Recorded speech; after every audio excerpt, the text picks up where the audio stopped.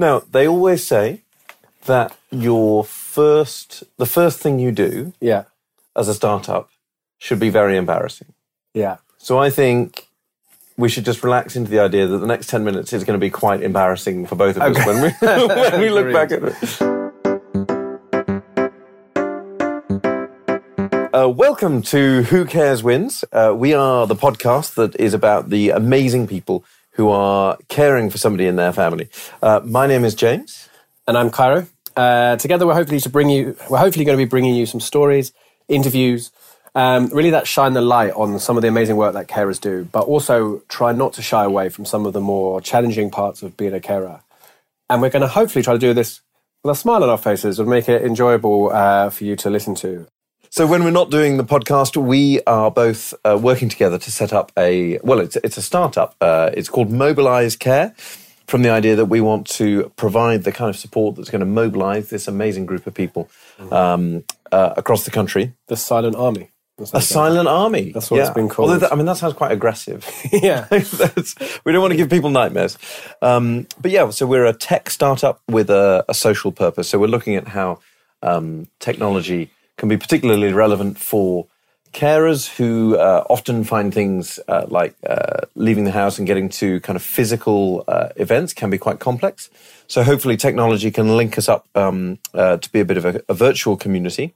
It's super early days. I can't remember how many weeks we've been working together now, but it's not many. Oh, it feels like a lot sometimes, James. No, steady.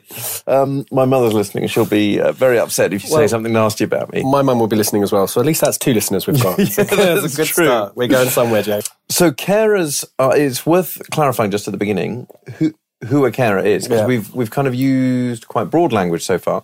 And so it's people who look after somebody they love. It's interesting. So for me, the word carer is something that I would never have used personally. It's not something I recognise. I would never say, hi, I'm Kyro, I'm a carer. The NHS, they talk about a carer as being anyone who looks after a family member, partner or friend, sorry, I'm now reading this, who needs help because of their illness, frailty, disability, mental health problem or an addiction and cannot cope without their support. And it's just a really interesting definition because, I mean, I care, or I do what I do to support my mum. I don't know if I've mentioned that. I'm a carer for my mum. There's just something in the word carer that just feels a little bit dirty. It makes it feel like a profession. It makes it feel like, I care for my mum.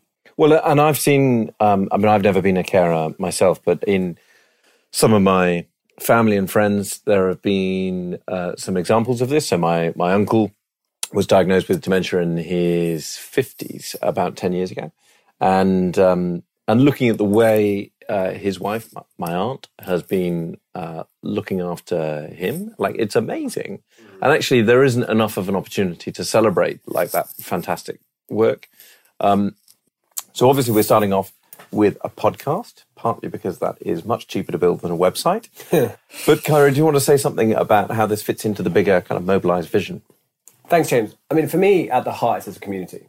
We're trying to build a community of carers to come together and support each other. I think there's something really powerful in sharing stories. I think there's something incredibly powerful and useful in sharing information that you've learned, that we've learned together as a community, to make sure other people don't have to go through the same things that we've had to go through.